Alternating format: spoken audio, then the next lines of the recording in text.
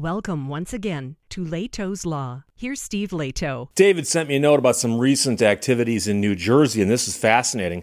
There's a new law in New Jersey that just went into effect shortly ago in the new year. New Jersey enacts mandatory police licensing law, the law that requires police officers to be licensed to do their jobs. Now, here's the thing. I was under the impression that most states require this, and in fact, most states do have some form of this. But it turns out that only about 40 states have it. There's still 10 or so that do not. And I say 10 or so because I did a little bit of research. I couldn't find a comprehensive list. And it's largely because I think they call it different things in different states. So in Michigan, for instance, they've got the Michigan Commission on Law Enforcement Standards that oversees this.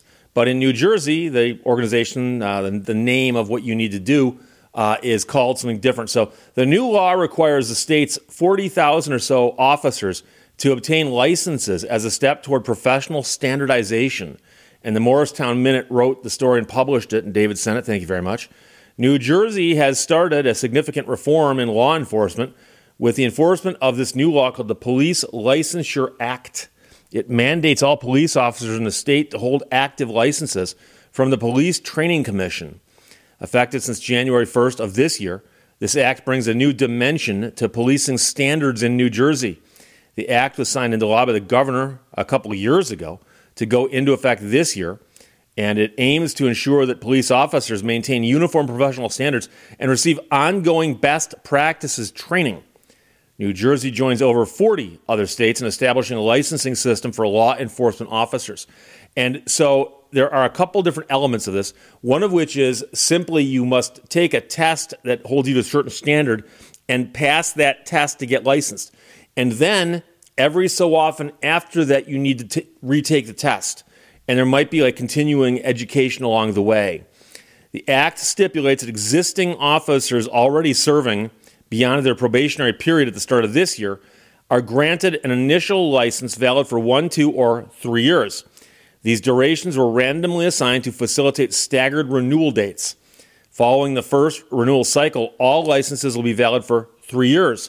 Officers must reapply 90 days before their license expires and submit the required documentation. Police chiefs are tasked with certifying the good moral character, standard adherence, training completion, and conduct review for each renewing officer. The licensure system is designed to enforce accountability. Officers who do not meet the required standards could face license suspension or revocation, making it difficult for those with disciplinary records to transfer between departments while avoiding accountability. I wonder about the effectiveness of that concept because we've heard about this before where a police officer gets in trouble in one jurisdiction, resigns, and then pops up 2 jurisdictions over as if nothing ever happened. So the PTC is responsible for officer education and training, had unanimously voted in June of 2020 to create this program. So that's, almost 4 years ago.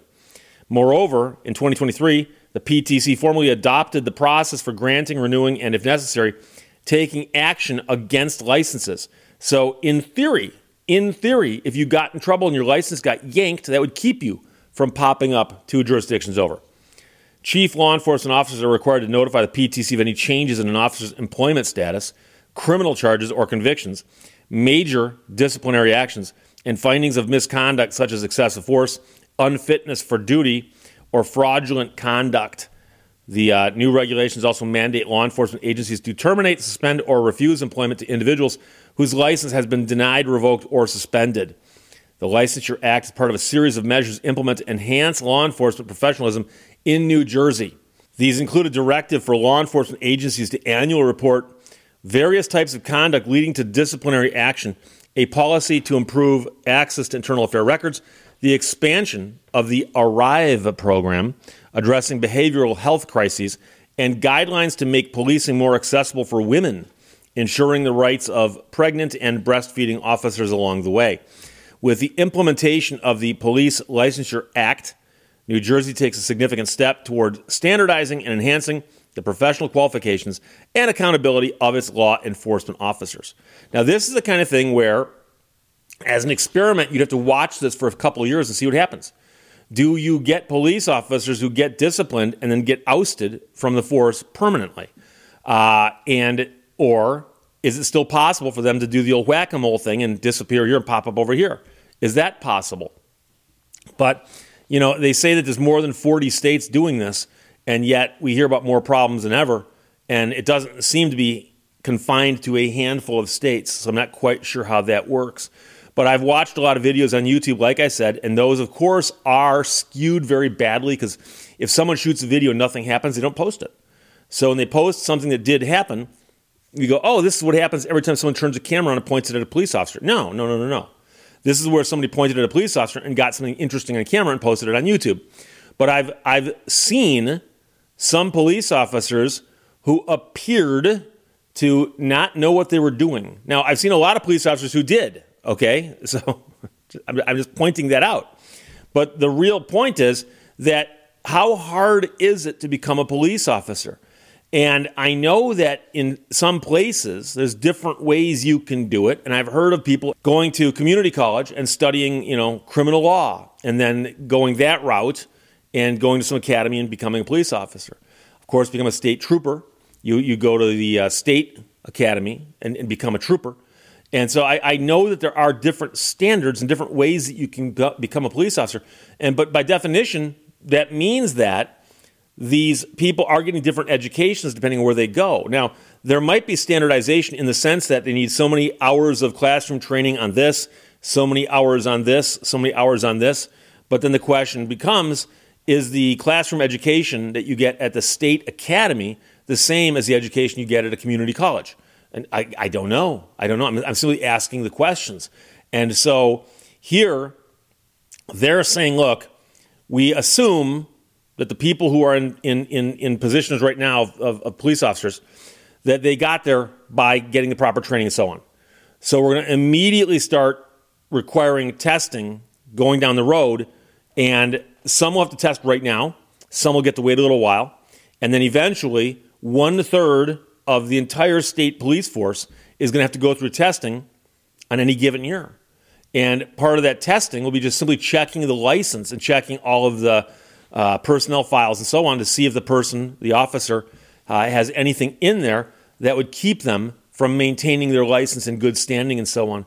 And so it's a fascinating concept. I can tell you that many states require lawyers to take continuing legal education classes, CLE classes.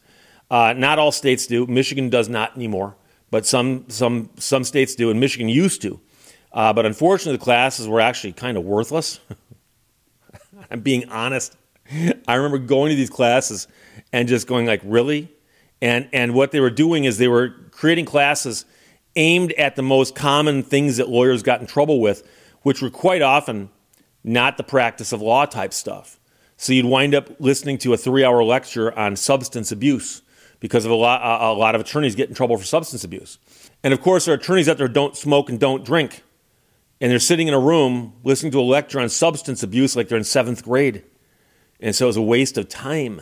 But they're going to force them to go through the licensure steps to make sure they maintain their license. And so it says that there are approximately 40,500 law enforcement officers in New Jersey right now. This affects all of them. And so I will be fascinated to watch 5 years from now, after we've had enough time for all of them to go through the process and a little bit more, because that'll give them time to crunch the numbers, will the statistics bear out that this helped? And that's the real question we have. Will it help? I think it might, but I'm not 100% certain. It just depends on how rigorous they are in enforcing this and how rigorous the rules are in the first place. So thank you, David, for sending it from the Morristown Minute. New Jersey enacts mandatory police licensing law forcing all of the 40,500 officers in New Jersey to obtain licenses and maintain the licenses as a step towards professional standardization. Questions or comments, put them below. Let's talk to you later. Bye-bye. Thank you for watching Lehto's Law. I can only explain it to you. I can't understand it for you.